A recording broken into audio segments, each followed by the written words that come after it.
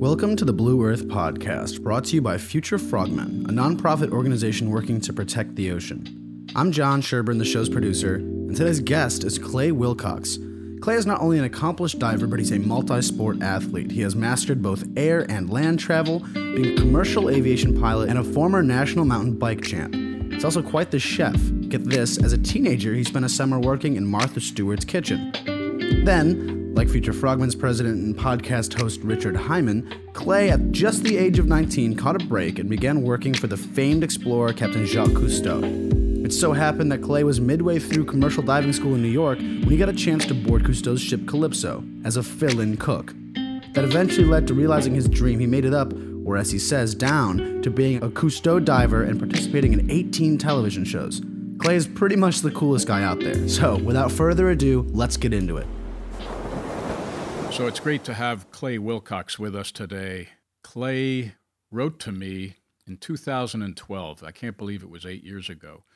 But Clay had learned of me via a Google alert, one of my speaking engagements, and he said there were very few Americans that worked full-time for Cousteau on Calypso, and he wanted to meet. And Clay was right. Very few Americans really did work for Captain Cousteau on Calypso and his other vessels. But we did meet, and we quickly became friends. I worked for Cousteau from 1973 to 1979. Clay, what were the years that you worked? Yeah, so I started with Cousteau in 84 through 91. Okay. And so, therefore, unfortunately, Clay and I never got to work together on Calypso or another vessel of Cousteau's. But again, we connected. And hey, Clay, it's funny, as an aside, during my college years, people would seemingly be BSing, usually at a party or something, about working aboard Calypso. And I just automatically asked them, hey, what bunk did you sleep in? Because to me, that was always a big deal. Maybe it was a big deal to you. And of course, they could not answer. So, hey, Clay, you're the real deal, and I'm so excited. I'm so excited for you to be with us today and share some of your great stories. We visited last week and did a little prep, and it was really exciting to hear some of the parallels as well as different stories. So, and we're also super lucky to get with Clay because he's such an active guy doing mountain biking, tennis. He's a pilot, but unfortunately, he recently sustained an injury, so he's a little bit laid up. Say, Clay, what the heck happened? Well, just like everybody making pesto in their kitchen, I sustained a lacerated tendon in my foot. EHL tendon, which is the most important one controlling your big toe, and the only one actually to your big toe. So, how I sustain that is kind of a crazy situation, but I'd just like to say that there was no alcohol involved. I was stone cold sober, and due to misuse of a Cuisinart food processor blade, which ended up falling and hitting my foot, and perfectly severing the tendon to my large toe, or great toe, as I've learned all about. I had to have surgery, and it's a lengthy convalescence to the tune of 10 to 12 weeks in a boot, and which means no tennis, no flying, no biking. I'm catching up on my reading though, which is good, and and that's about it. So I am on the mend, and I did have a good surgeon, and I hope the prognosis is okay. But that's the story, and I'm sticking to it. Yeah. Okay. Well, I'm so sorry that happened to you. A freak accident for sure, and it is in a way an interesting connection to one of your great talents, which is cooking, and you're going to tell us more about that. But let's go back to sort of the beginning. I understand you were raised in Cooperstown, New York. Yeah, which is the epicenter of diving, I've been told. Actually, Yeah, it's kind of funny in that a kid from Cooperstown, New York, which is central New York State, home of the Baseball Hall of Fame, which is what it's most known for. There happened. I grew up there. My parents moved from New York when I was young, and we had this lake that's about 9 miles long, a mile wide, and very deep, 50 meters deep or so. And naturally, I was drawn to it as a kid, so I started snorkeling and spearfishing in the lake, and just loved being underwater. And so ultimately, that led to me getting my scuba certification in high school. And I ended up going to boarding school for 4 years in Putney, Vermont. And so I got my scuba certification then, and ended up diving in Lake Spofford, New Hampshire, and got the scuba certification. And coming out of high school, it was a college preparatory school where all my friends, of course, were heading off to college. I had other thoughts, and that I loved diving so much, and I also got into welding. So started fabricating wood stoves in high school, and we started a wood stove company selling kind of one-off wood stoves. And I thought, how can I combine my love for diving and this newly acquired skill for welding? So I decided I want to become an underwater welder. And I thought that would be somewhat adventuresome. And that led me to City Island, the Bronx, another hotspot for diving. And I went to the Professional Diving School of New York, which was a commercial diving school in the Bronx, City Island, which is this little island, part of the Bronx. And, attended the commercial air diver training, which is a surface supplied diving training that ultimately gave me a license to work in the North Sea, and HSE Part 1 and Part 2 diving, and I had introductory to underwater welding. So kind of a long story how I got there, but I figured this diving thing is really fun. And I also had, of course, during this time, the space shuttle expeditions were going off, and I mused about becoming an astronaut, but after struggling mightily through high school physics, I realized that, if high school physics was giving me that much trouble, I may not make astronaut school. So becoming an aquanaut, I thought, would probably be the next best, closest adventure. Yeah, that's interesting. We often hear the comparison of space and underwater astronauts and aquanauts. Clay, now you mentioned surface applied. For folks that might not know what you mean by that, can you explain? Sure. Well, there's really two kinds of diving out there. Is scuba, which has myriad different ways of going about it, but that's, of course, self-contained underwater breathing apparatus where you carry all the gas on your back, and you're autonomous. You carry the equipment with you. When you're doing commercial diving, typically, and especially deeper diving that requires saturation and operating in and out of diving bells, you are using surface supplied. So that would mean you're tied to an umbilical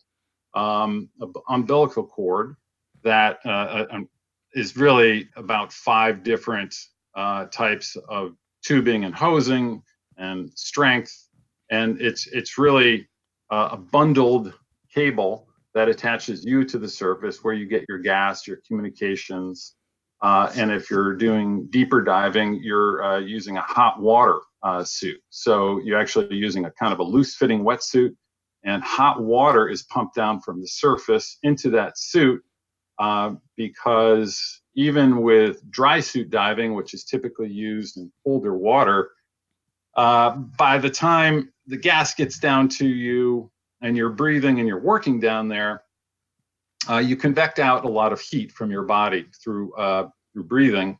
And no matter how well insulated, say, a dry suit is, you'll never recover the heat that you're losing every time you take a breath in sustained colder water diving. Surface applied is, and obviously with surface applied, you have no limit to the amount of gas that's available. So whether it's air or a little bit more of an exotic cocktail of mixed gases, which is going to be used when you go deeper, that's really the only way to go. So you're sustained by the surface. You can talk to people, but you do have a bailout bottle, a smaller tank of compressed gas that you have on your back in the unlikely event that you should be separated from the surface due to some kind of accident. That's where surface applied diving is just, the common application for any kind of real commercial operation. Yeah, that's interesting because, of course, Captain Cousteau's co-invention of the aqualung did alleviate the need for that umbilical, and you could be autonomous more freely moving about. But for certain applications, such as you described, the surface applied commercial diving is a different setup. So, hey, sure. And one thing that Cousteau, recognized that back in the day, all diving was surface supplied. So, we all harken back to those visions of seeing the divers with the large hard hat and the lead boots, and that air, which was just air, it was pumped down to them through originally through manual pumps. So there would be two guys on the surface operating a pump, which would drive air down to the diver, and that was a Mark V operation. That was what the equipment originally was called, and those guys walked around like Lurch or Frankenstein on the bottom, and Cousteau recognized, wow, maybe there's a better way here. So we're going to talk a lot more about diving and your adventures with Cousteau, but I think this would be a good time to talk about how you got into cooking. Am I correct that it started when you were at the prep school and then it led to a very interesting summer job you had? Right. It's funny, but of course, all diving operations and all marine operations revolve around stomachs. And I was always into food growing up, and I ended up getting into cooking while in high school. And I was fortunate enough to fall under the wing of this woman, Toshiko Phipps, who taught gourmet cooking at this high school. So I embraced it and participated for 4 years, and ended up spending a lot of time with her, learning about not only Asian style cooking, but all kinds of cooking. So it just so happens that I went to high school with Martha Stewart's daughter, Alexis. And basically, I was fortunate enough to get a job working for Martha Stewart after I graduated from high school, living in Westport, Connecticut, which was something quite new for me, and working in her kitchen. And this is when Martha Stewart and Martha Stewart's catering operation and books were now being recognized, and her first book, Entertaining, became a bestseller. And so she had a commercial kitchen in Westport at her house. And she and her husband, Andy, at the time were kind enough to put me up.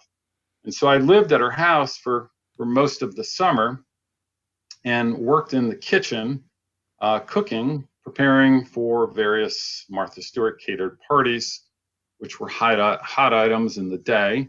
And I was the only guy in a kitchen filled with women. And so that was quite an experience, but I learned a great deal. And Martha Stewart, taught me so much about perfectionism and trying to sustain a very high bar of excellence, which, for good or bad, she has a reputation for being very demanding. But she was always very gracious with me, she and Andy. And, I ended up living at her place and doing all these super high-end catered events and learning so much about food and cooking. And I had no idea that would ever help me. And, I had no desire to become a professional chef, but I really, of course, loved everything about food. And so that helped me, ironically, in getting a job with Cousteau. So, Clay, I was just going to say or ask you now, it helped you get a job with Cousteau. And after working for Martha Stewart, is that when you entered the diving school? And then the opportunity with Cousteau arose? How did that all come about? Yes, exactly. I had finished the summer with Martha Stewart, and I had enrolled in this diving school, professional diving school of New York in City Island. And so that fall, I started at Commercial Diving School, and it was a 6-month program total initially. And I was about 3 months into the program, and I got a curious call one day from the Cousteau Society asking me whether or not I had any interest in becoming the fill-in cook on the Calypso while it was in dry dock in Norfolk, Virginia. The reason I got this was that all roads lead to Cooperstown, it seems, but the chief writer at the time, or one of the chief writers for the Cousteau Society, Paula DePerna, happened to have bought a house in Cooperstown to get out of New York City on the weekends, and she befriended my parents. And the Calypso was undergoing a huge refit in Norfolk, Virginia, because it was a maintenance-intensive vessel. It was an older vessel, of course, and it was made of wood. So they had a skeleton crew on the Calypso while it was in the shipyard in Norfolk and getting all this work done. And they needed somebody to fill in as the cook, or as the parlance is cuistot. The cuistot is the chef on board on a ship. So I went and interviewed with Karen Brazeau, who was in charge of their New York City office. And I kind of thought I was going to be offered a diving position, really. I thought this was, we're going to talk about cooking, but this American guy's a commercial diver or thereabout, or going to be. And I was crestfallen to find out it was a cook position for 5 guys on the Calypso in a shipyard in Norfolk, Virginia. So my first reaction was, that doesn't really sound like that much fun. And I said I'd think about it, but I really wanted to become a professional diver and to go to work in the oil patch. And it just so happened, I went back to the commercial diving school that day, and it just so happened that the owner of the school and of the group that owned the school, International Underwater Contractors, IUC, was a gentleman's name, André Galerne. And André Galerne was born in France, and he had worked with Cousteau in the early days. He got wind that I had spoken with the Cousteau Society, and he immediately said, "You're crazy if you don't take this opportunity. Take this opportunity, do it now. I'll give you a leave of absence from commercial diving school, and you can come and finish your commercial diving licensing later on." So that really did help turn the corner for me. And I the next day I called and I said, "All right, let's do this." And that started my illustrious career in the galley of the Calypso for Cousteau Society for about the next year and a half. So that was really my first introduction, and it wasn't, it wasn't the most romantic or the most adventuresome, because we were in a shipyard, high and dry, and I was cooking on this ship for these 5 French guys who, and that was my first experience right there. So on the Calypso, but on land. Yeah, well, I think the message there that we try to communicate and reinforce to particularly a lot of the young people that work with us at Future Frogmen is, if an opportunity is presented to you, try to take it. Just say yes, because you may never be presented that opportunity again, and it may lead to additional opportunities like it did for you. And actually like it did for me when Cousteau asked me to drive a truck for him. And that led to eventually becoming a diver as well. Now, and I can relate to what you're saying. We were in dry dock in Jacksonville at one point, and we had more than 5 on the ship at that time. It was not a long stay in the dry dock, but anyway, the working as a chef, and I think you might have done a little bit of work as a maitre d' as well. When I was aboard, we were calling the maitre d' like the steward, and I had to fill in on that a few times, which I did not care for. But maybe tell us a little bit more what it was like to be a cook on the ship. Well, being on a ship for any period of time, you quickly find out that one of the preoccupations, of course, is what's for lunch, what's for dinner, because a ship operates 24/7, and there's not much to do besides doing your watch or whatever your function is on the ship, and then looking forward to lunch and dinner. Being on a French vessel, the preoccupation with what's for lunch and what's for dinner is a factor of 10 compared to probably any other type of vessel. As you know, the French are very discerning about kind of what they're eating. Its provenance and so on. And so I, may have greatly embellished my resume about cooking to secure the job. And as soon as I got the job, I got a couple of French Bibles of cooking, and proceeded to cram, everything I could about French regional cooking. And, the one thing I will say, you get instant feedback when you're cooking on a ship, because there's nowhere to run, there's nowhere to hide, and there's no Yelp reviews that you're looking for. And if they don't like you, they're going to find another cook.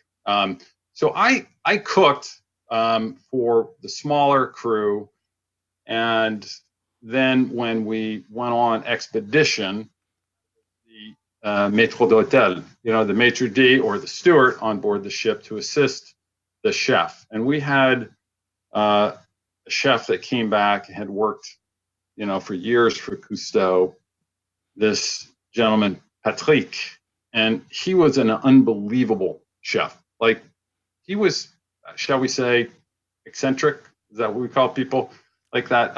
He was very eccentric, and he was no stranger to tipping, a few glasses of red wine early on in the day to get the ball rolling. And he would scream and curse and, flail knives around and complain mightily. And the crew loved him. So I learned a great deal from Patrick.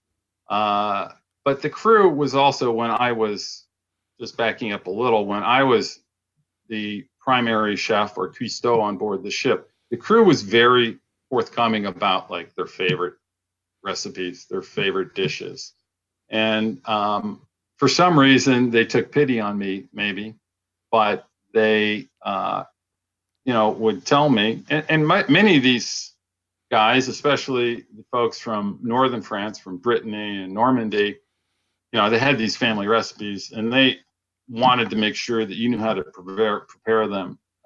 So I pretty much dug in and tried to learn everything I could. And I loved the food too. I just loved the food. And on the Calypso, we had no budget whatsoever for cooking. Like, it didn't matter. Whatever I bought was great. And, it's a challenge when you're on a ship, and especially something like the Calypso is just planning. And, if you ever, God forbid, ran out of red wine, butter, garlic, onions, bread, you were going to be thrown overboard, or at least metaphorically thrown overboard. So you wanted to make sure you had pretty robust supplies of those essential provisions. But it was very difficult, and all told, after a year and a half of cooking and being the steward, I went on several. We did some PR tours when Captain Cousteau turned 75. He had a big birthday party in Washington, D.C., and all these celebs came, and I was the steward at that point.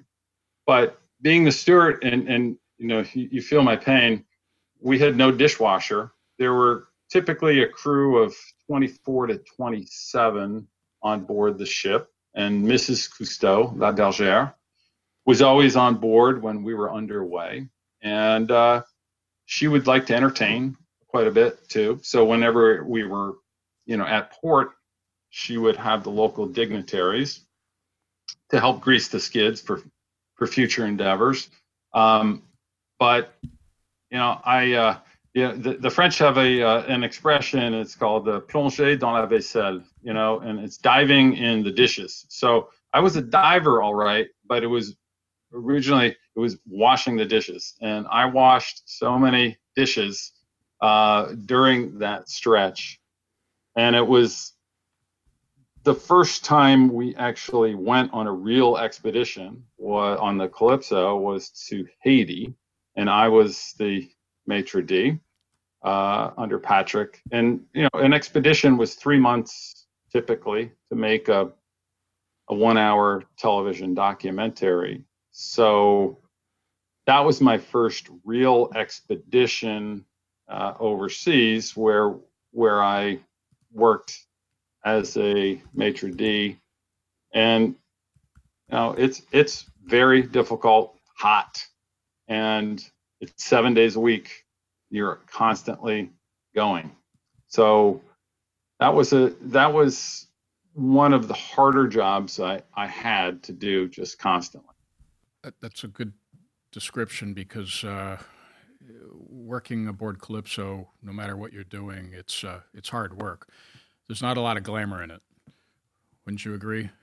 No, it was super hot at the time, and the galley on the Calypso, as you remember, was very small, and the ship was 147 feet, I believe, and it was narrow, and as I mentioned, it was wood because it was a former minesweeper, a World War II minesweeper. built in Seattle, Washington. And we used to like to say that the Calypso rolled like a wine bottle, which was true. So that galley was constantly, moving. And if everything wasn't secured fast, it would end up on the floor, on your feet. Well, it's interesting. I didn't realize, but we actually may have crossed paths in 1975 on Calypso because I was at that Cousteau's 75th birthday party, and we sailed. I was on the ship when we just sailed from D.C. down to Mount Vernon. So I wish we had met then, but that's pretty cool. Yeah, and I wanted you to speak about how small the galley is and what I called the wardroom where we took our meals. I think it's pretty cool that you could be the chef for a relatively small group of people instead of the usual full complement, because that might have been pretty difficult walking right in cold. But can you tell the folks, like there's two sittings? Can you explain how that works? Right. So the salon, which which was the sitting room for where the service was given, could only sit typically 12, 12, 13, maybe 14 if you really squeezed in. And so we would have two services, typically 11 and 12 for lunch, and then 6 and 7 typically for dinner. Mrs. Cousteau, La Bergère, would attend one of those with her sidekick, which was a small dog named Yuki. And she loved that dog, and the dog was constantly by her side. And the dog had free range in the galley, in the salon. In fact, as the steward, I had to feed Yuki every day. And,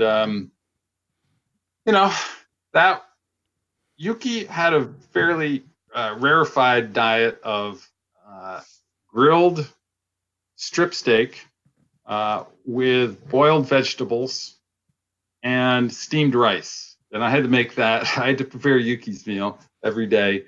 And I had to cut up the steak into little pieces so Yuki wouldn't choke, and feed Yuki.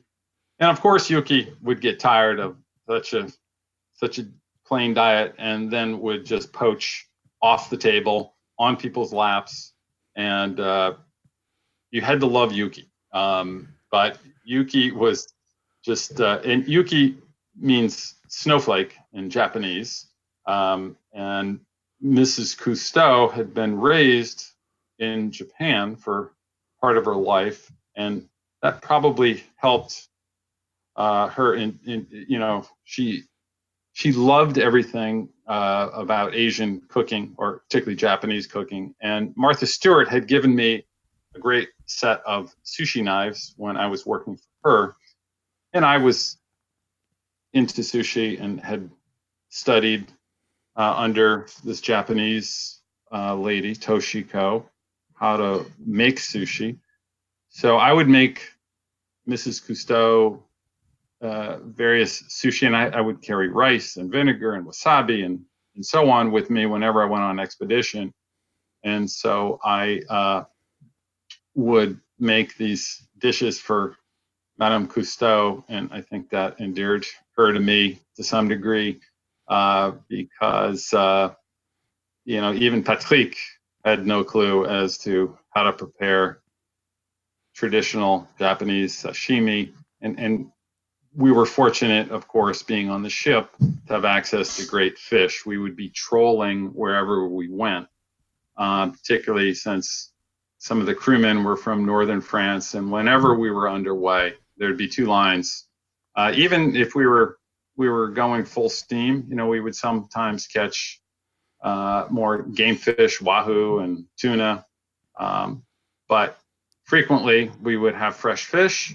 And if we didn't, we would trade out with local fishermen for a bottle or two of wine or cigarettes. You can trade a lot of stuff for a pack of Marlboros in in the Philippines. It goes a long way. Yeah, that's interesting. Some of the parallels and some of the differences as well, because we only trolled once. That's when we were limping down the eastern coast of the U.S. on one engine, so we were only going about 5.5, 6 knots, and that's the one time we did troll. And but we certainly did an awful lot of trading of cigarettes and wine for fish and lobsters. And it's funny listening to you talk about Yuki, because we had Ulysses years prior, and I think it was the same menu for Ulysses. It sounds like the same menu I would see. And like you said, Ulysses would climb up on your lap while you're eating your meal, and Ulysses was probably way overdue for a bath, so you didn't necessarily enjoy that, but you better love Yuki and Ulysses.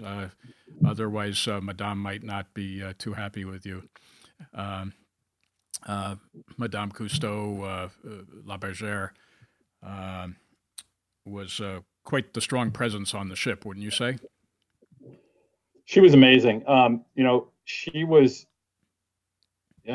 typically behind the scenes. She didn't love being in front of the camera. And she was, I think, the first female scuba diver. But she was a very strong presence. She loved the Calypso. She loved the crew. Her nickname was La Bergère, which is the shepherdess. And so, although she wasn't in front of the camera and doing that much diving, and of course she didn't dive towards the latter years, but she had this way about her. I mean, I think she was probably 95 pounds soaking wet, but she could go toe to toe with anybody, and she was just, just Cousteau's. I think she was Cousteau's confidant in so many ways. And whereas Captain Cousteau, Jacques Cousteau, Gic, we called him, which is, his full name is Jacques-Yves Cousteau. So by his initials, he was Gic, or Le Commandant, or Le Pacha.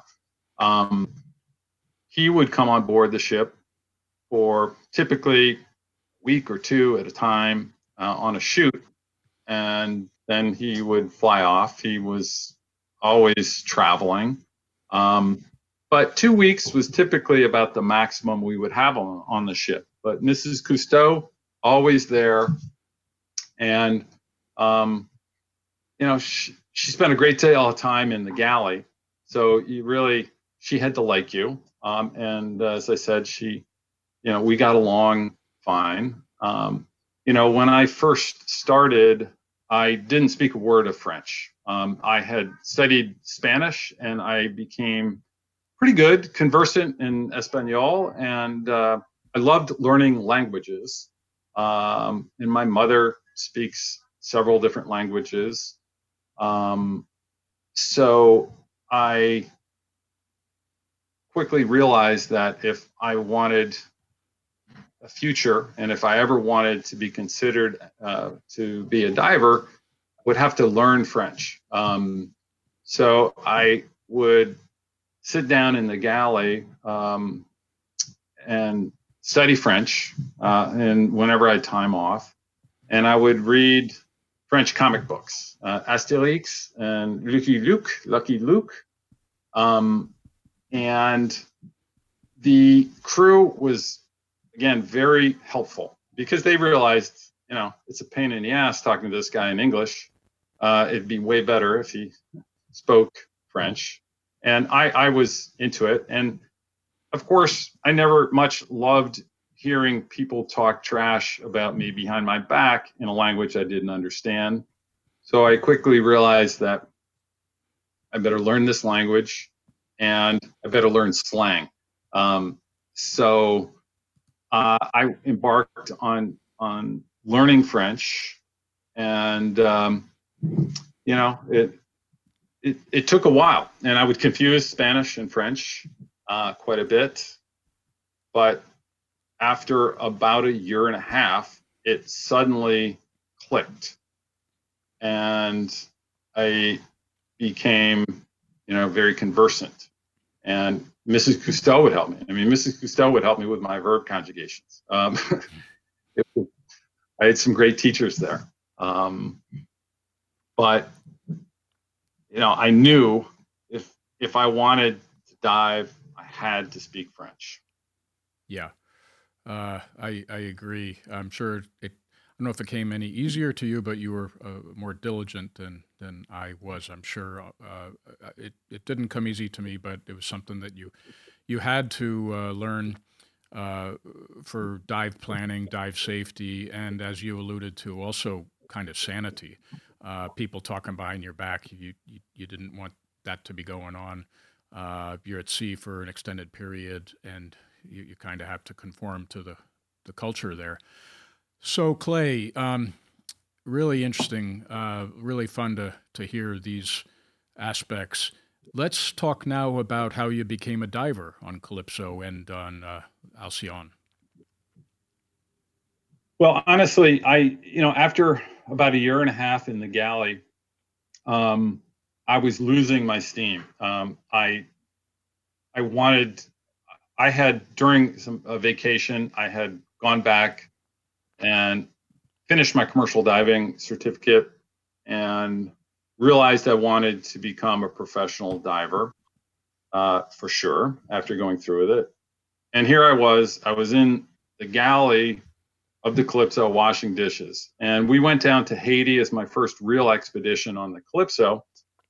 And I knew it would be a slog because of the fact that I didn't love washing dishes much. And I felt like I could go toe to toe with any of the divers that were there. They had hired a new dive team for Haiti. So some of these guys were relatively inexperienced, although the prerequisite for becoming a diver was that you either had to be a military diver or commercial diver.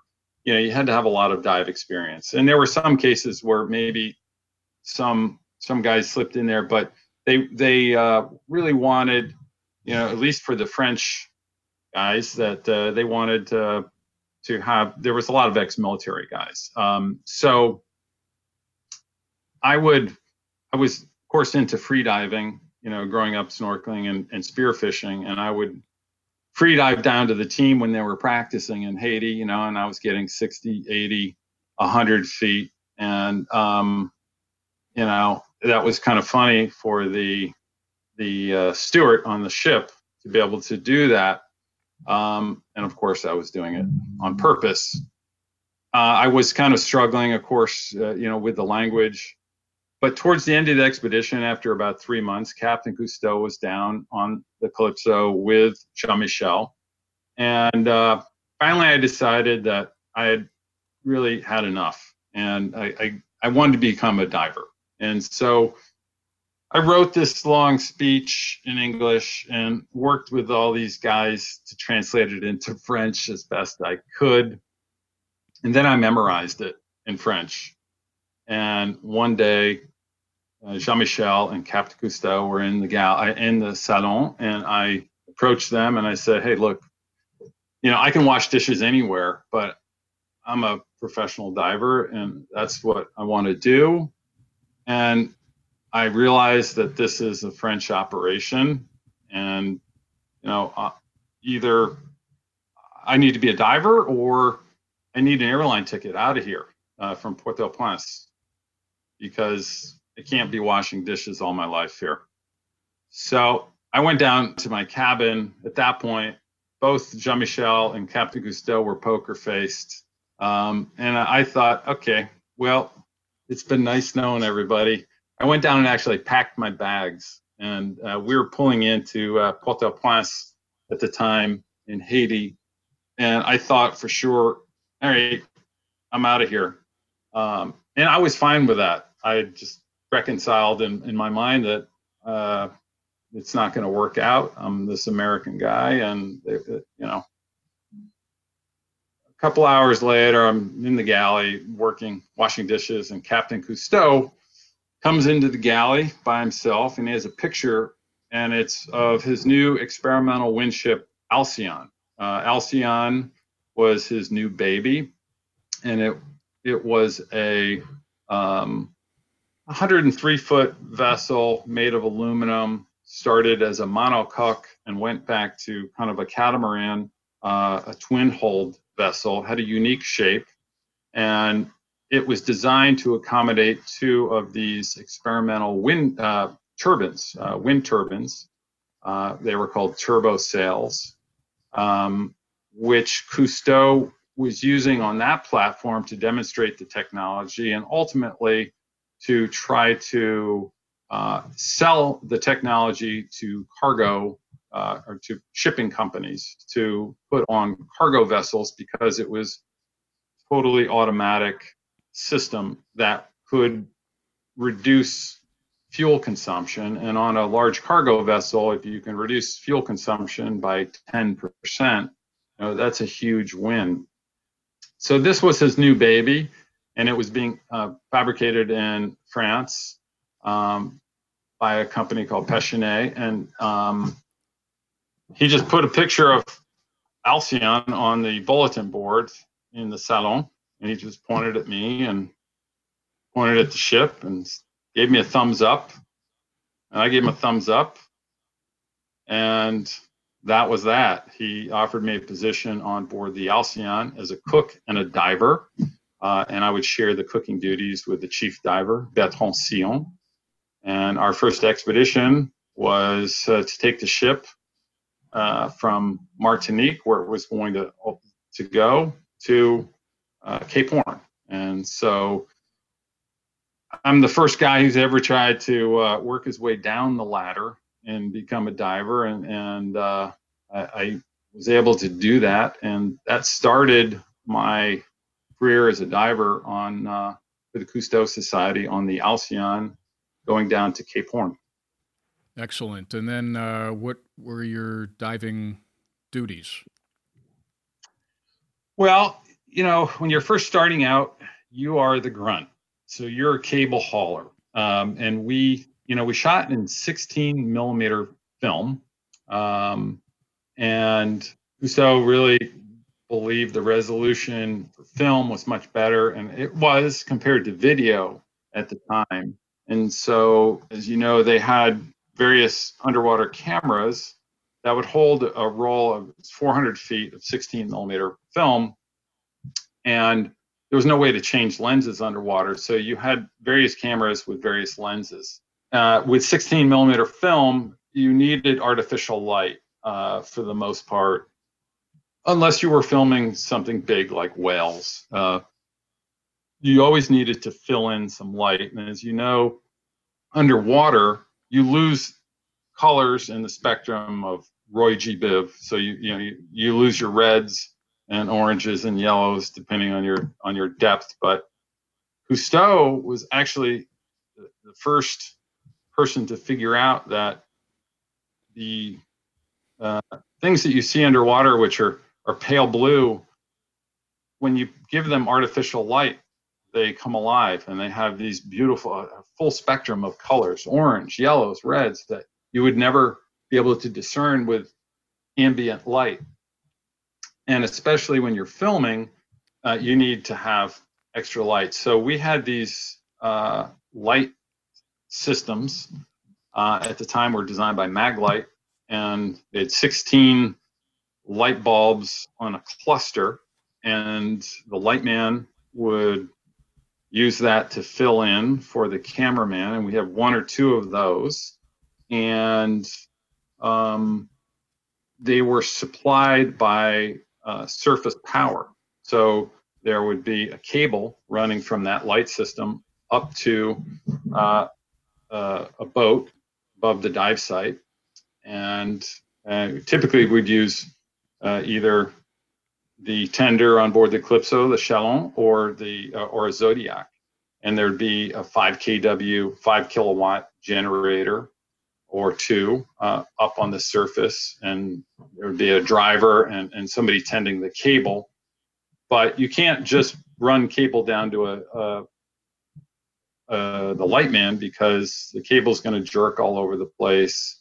So you had to have a tender on the cable working to create slack on either end, which sounds pretty simple. But anything underwater takes 3 times as long and is 3 times as complicated. So with currents and bad visibility, you could find yourself working super hard as the cable tender to try to accommodate the light person who is trying to not waver in terms of not flinch or create any distortions on for the cameraman. And inevitably the cameraman would be waiting for a shot and try to get that shot, and then the light guy would screw it up and you have to try to do it all over again. But we had no video, so we had no way of confirming if we ever got the shot, and we would be working and maybe there was a hair or a piece of lint on the gate of the camera. The lighting could be not particularly good, and we wouldn't know it until we'd film, and we'd ship the film out to New York or Paris to have it developed, to have the editors look and say, yeah, you got the shot, or no, you have to go back there and get the shot. Now, of course, you have instant gratification with video. But that technology just wasn't up to par, and particularly for Cousteau, who was, a perfectionist. He wanted the very best, and he was good at knowing what he wanted. Yeah, having done the same role, it's cool to hear you talk about it. Exhilarating, but a very challenging role for sure. And you're certainly using very different equipment than you were using in commercial diving. Can you explain that? Well, sure. We when I started, we had this new system, which, back in the early days of Cousteau, you may have had the old doubles, steel doubles, which were very heavy and higher profile, so not quite as elegant. There were some fiberglass shrouds, I believe, that you had in the day. But Cousteau, he was always tinkering with things, and I always describe Captain Cousteau as a genius you could talk to. He could see through solutions very quickly, and you would have a conversation, and you would think, all right, we have to, for instance, run cable through this to get through this cave to shoot this thing, and he wouldn't know much about it, and we would have 3 of us all figuring out the best solution, and then he would just suggest another solution, and you would realize, wow, that's better than we could have come up with.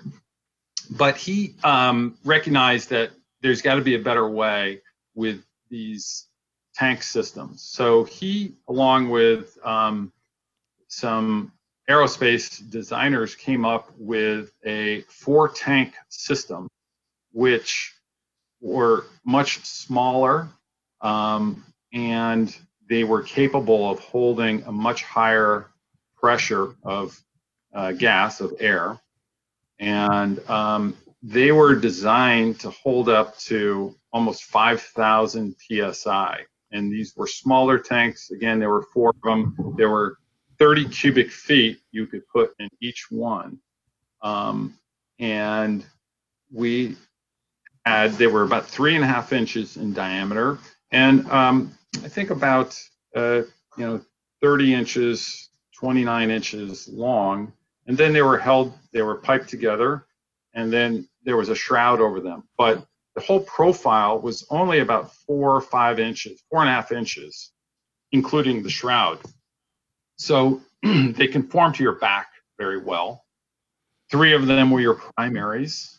So we had no pressure gauges in any of our gear, and we used a single stage regulator, the Spiola technique, single stage double hosed regulator, which isn't the best technology for easy breathing, easy gas delivery, but certainly the most elegant. And the reason being is that with a 2 double hose regulator, one is for intake of gas and one is for exhaust of gas. And the gas exhausts, your air bubbles exhaust behind you from the regulator. So that if you wanted to film a diver, you could get a close-up of their face and not have a big fat regulator in the way and bubbles. And we also used those Aquarama masks. I'm sure that's what you used back in the day as well, which is basically like a big greenhouse, a huge high volume mask. Whereas a lot of dive masks are low volume, so that if you flood them, it's easier to purge the water out. But Stowe was all about let's have the best visual here, and we want to be able to see the diver's face, and that worked a lot better. But the single stage regulator just wasn't quite as easy breathing, especially if your head was upside down. If you were diving vertically, you had to really, pull to get the air to you. And if your head was, if you were straight vertical, your head was above, it would tend to want a free flow, and much harder to buddy breathe on.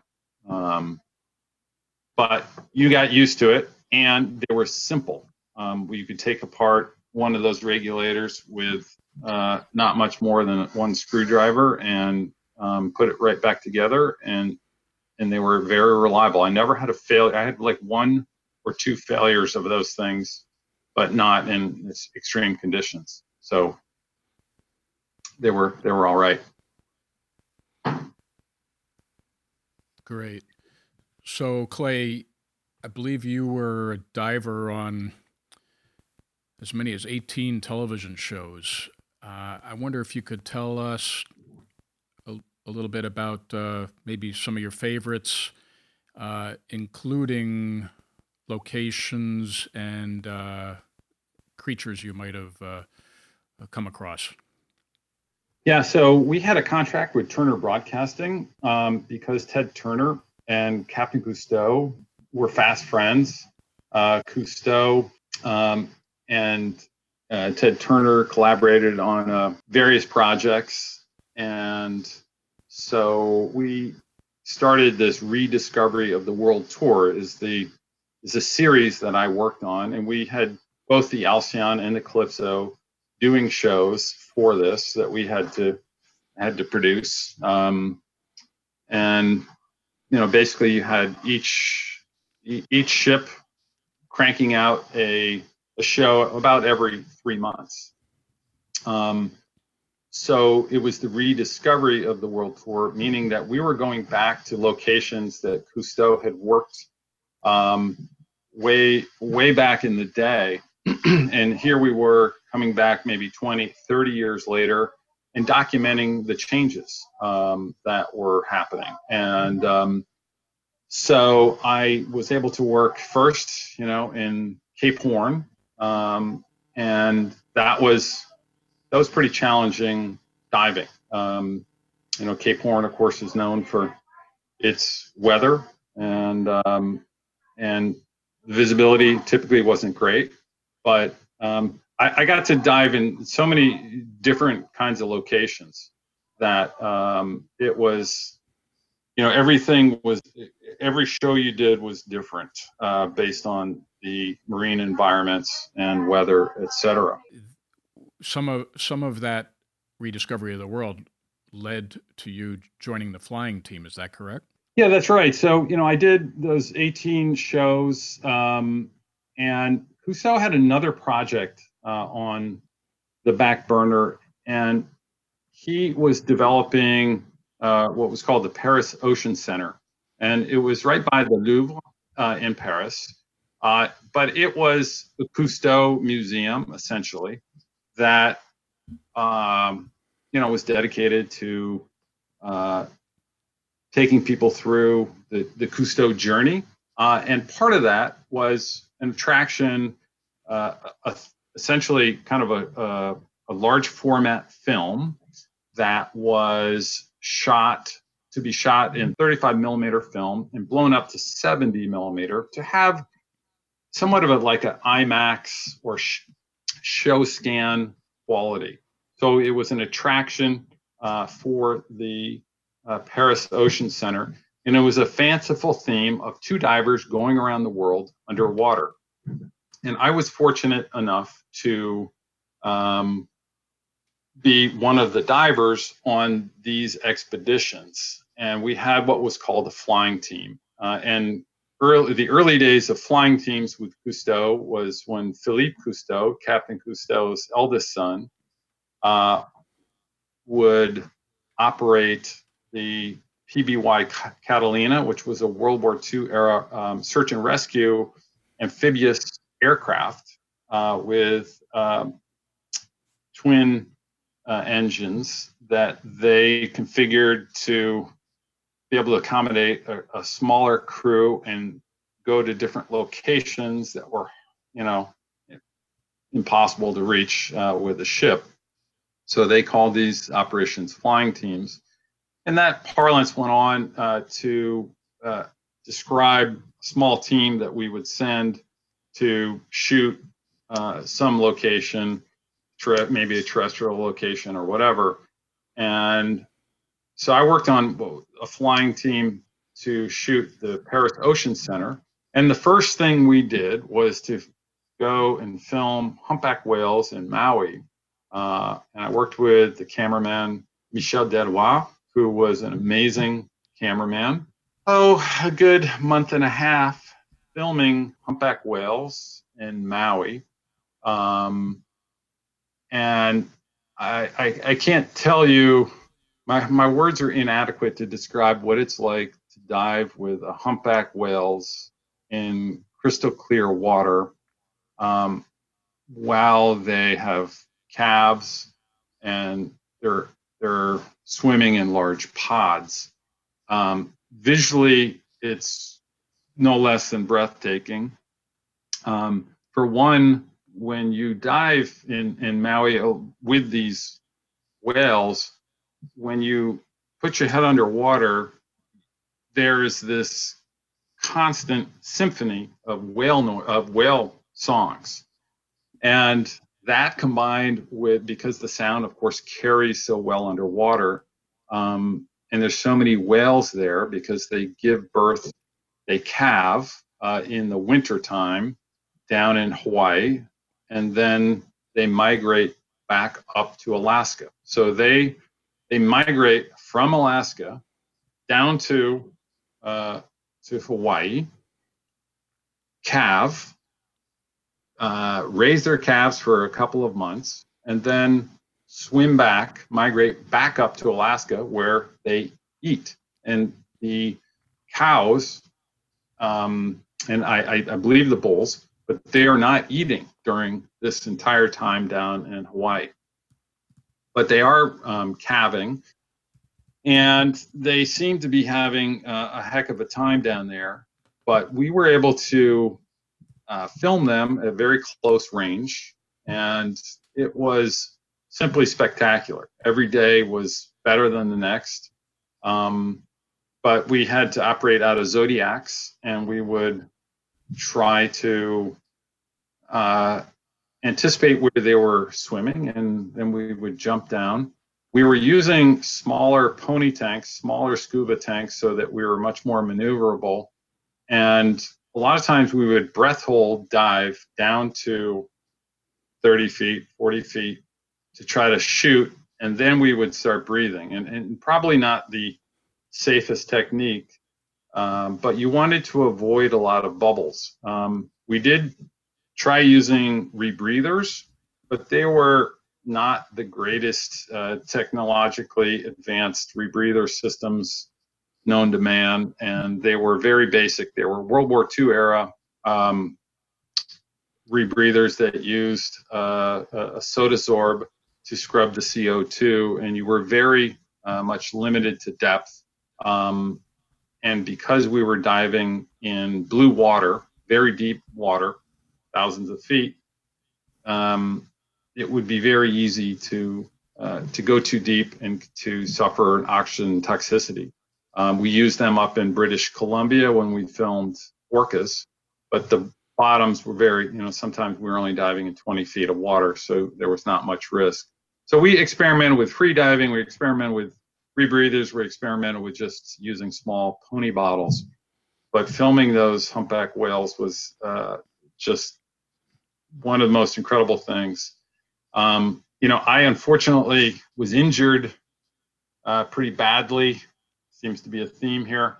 While filming the humpback whales, we were one day filming this enormous pod of whales, and we didn't quite know what was going on, but we determined there were actually 16 humpback whales, all swimming very fast. And what was happening is that there was a cow, and there was bulls chasing this cow, and they have to try to position themselves to be the selected one. And so these bulls are all trying to reposition themselves and push the other bulls away so that this cow will select them to be their mate. And these are 40, 45 foot, 40-ton animals that are swimming at 10 knots sometimes, 8 to 10 knots, and they're slamming into each other, and you can actually feel the concussion when they connect. And they would leave this black stuff in their wake, and I couldn't figure out at first what this was, and then I realized these are sheets of skin that when they impacted each other, it would just rub off due to the great friction, which was just wild. But one day we were filming these humpbacks, and there were 16 of them, and I jumped in. I was the subject diver. Michelle was filming me, and I maybe zigged while the whale zagged, or vice versa, and the humpback hit me with its leading edge of its pectoral fin and hit my side of my thigh. I thought I broke my femur immediately, but I was also very concerned with its fluke, the tail, because it was swimming really fast. And I was able to just avoid the fluke. And, we were deep water at the time. And I was able to swim up, and I just suffered a major, major contusion. And I was on crutches for a couple of weeks. I couldn't be in the water, but I got over it, and I lived to tell the tale. That's an incredible story. And just so listeners are clear, the humpback hitting you was purely an accident on the whale's part. It was not intentional, correct? No, it was. You can actually see in the footage, and for various reasons, they never used the footage. But we weren't supposed to be that close to whales, and obviously the whale came to us, but the whale was trying to avoid me, and they are amazingly sensitive to where their body position, despite their enormous size, they're very sensitive to where their body position is. But after that, I gained a healthy respect and kept my eyes peeled better. But it was, it was my fault, and it was, the whale was definitely trying to avoid me. But when you get 40 tons going in one direction, it's hard to be that agile, apparently. Yeah, sure. So you were on crutches. Did that mean you had to leave the expedition, or did you stay? No, I stuck around, and then finally, after a couple of weeks, I could get back in the water. Yeah. I had this enormous bruise on the side of my leg, and you know, the weird thing is that I developed this red line, and I thought I was getting some kind of infection, and I realized that the seam of the wetsuit had been imprinted in the side of my leg, stamped in the side of my leg by that impact. And it was a ferocious impact. I would say I'd been in a motorcycle accident once before, prior, and I thought that was a really bad impact. And this impact was actually worse, believe it or not. Underwater, you wouldn't think that something hitting you underwater would be that dramatic, and it actually was. So, Clay, as we near the end of our conversation, I'm sure we could go for hours, if not days. It's really been very entertaining and informative.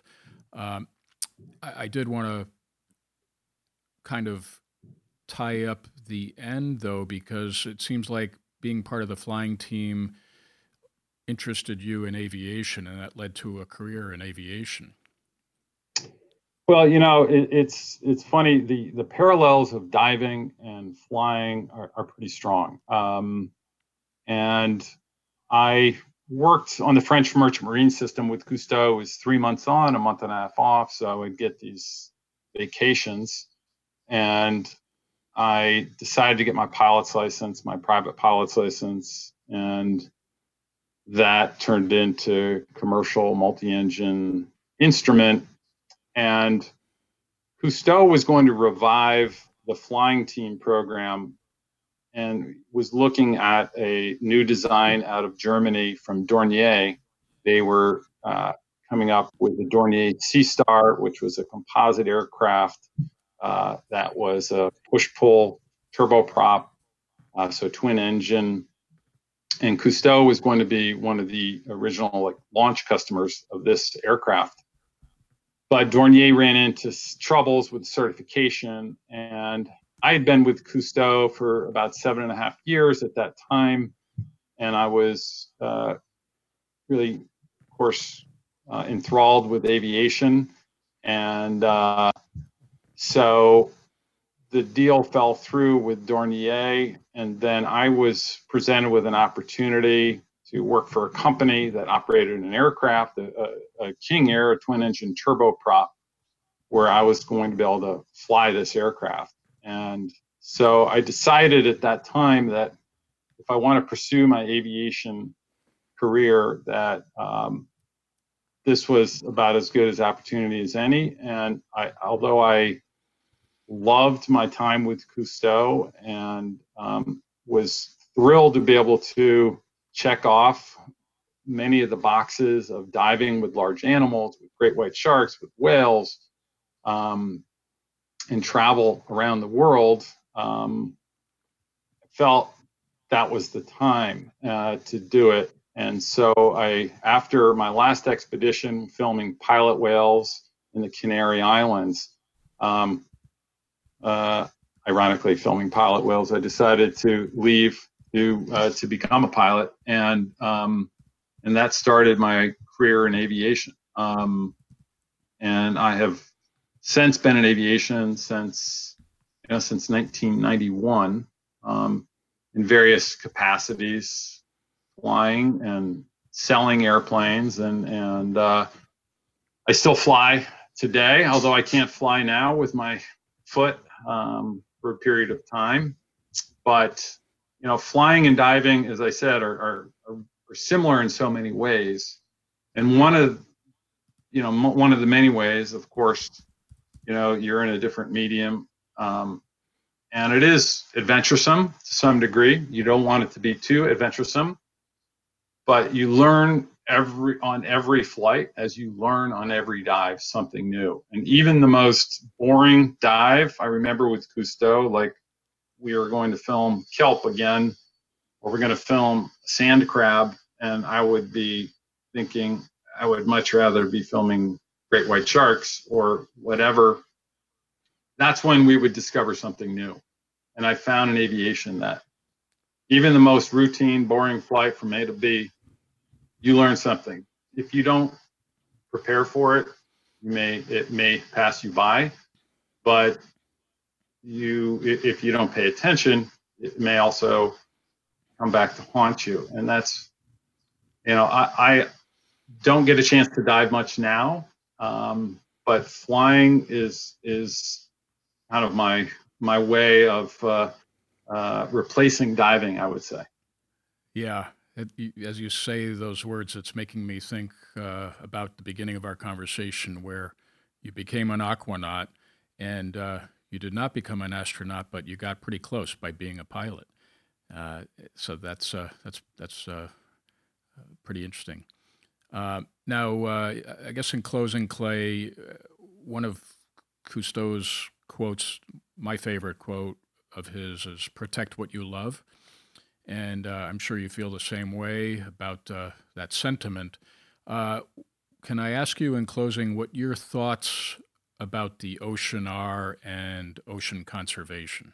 Well, the one thing that we are missing these days is somebody like Cousteau. Cousteau brought the ocean into people's living room. And I grew up watching The Undersea World of Jacques Cousteau and that series. So today, albeit the technology and the way that the quality of shots that they can get are amazing. I think better than a lot of things that we did. But what is lacking is someone to take the helm from Captain Cousteau in terms of advocating for our oceans. And Jean-Michel Cousteau, his son, has done an excellent job. He is still fighting to this day. And Jean-Michel's son, Fabien Cousteau, and his daughter, Céline Cousteau, are doing great work. But I would love to see some of, and other Cousteau's grandchildren now are doing great work. So the legacy is there. I just hope that people's, particularly in these days where we have more time to consider what we're doing to the environment, and I'm greatly concerned with this PPE ending up in the oceans, but I just hope that we have someone who can advocate and bring these issues that we are inevitably going to be faced with regarding our oceans and their health to the fore. And I hope we can have the next Cousteau come out of this, because if our oceans are not healthy, we are not going to be healthy. And our oceans, even if you live in the middle of the United States, you rely on the oceans for precipitation, etc., climate. And I just hope that we can have the next Cousteau be, right front and center. However, we embrace that through whatever medium it is. But I think people's hearts are good in terms of wanting to protect the ocean, and I just hope that our government, our government officials, can incorporate strong environmental roles into the future, because our kids, and I have 3 children, our kids need the oceans. So let's just hope the future frogmen of the world are going to be as prolific as Captain Cousteau was in his endeavors. Yeah, well said. and it's incredible how prolific he was with such limited resources, the accomplishments he made.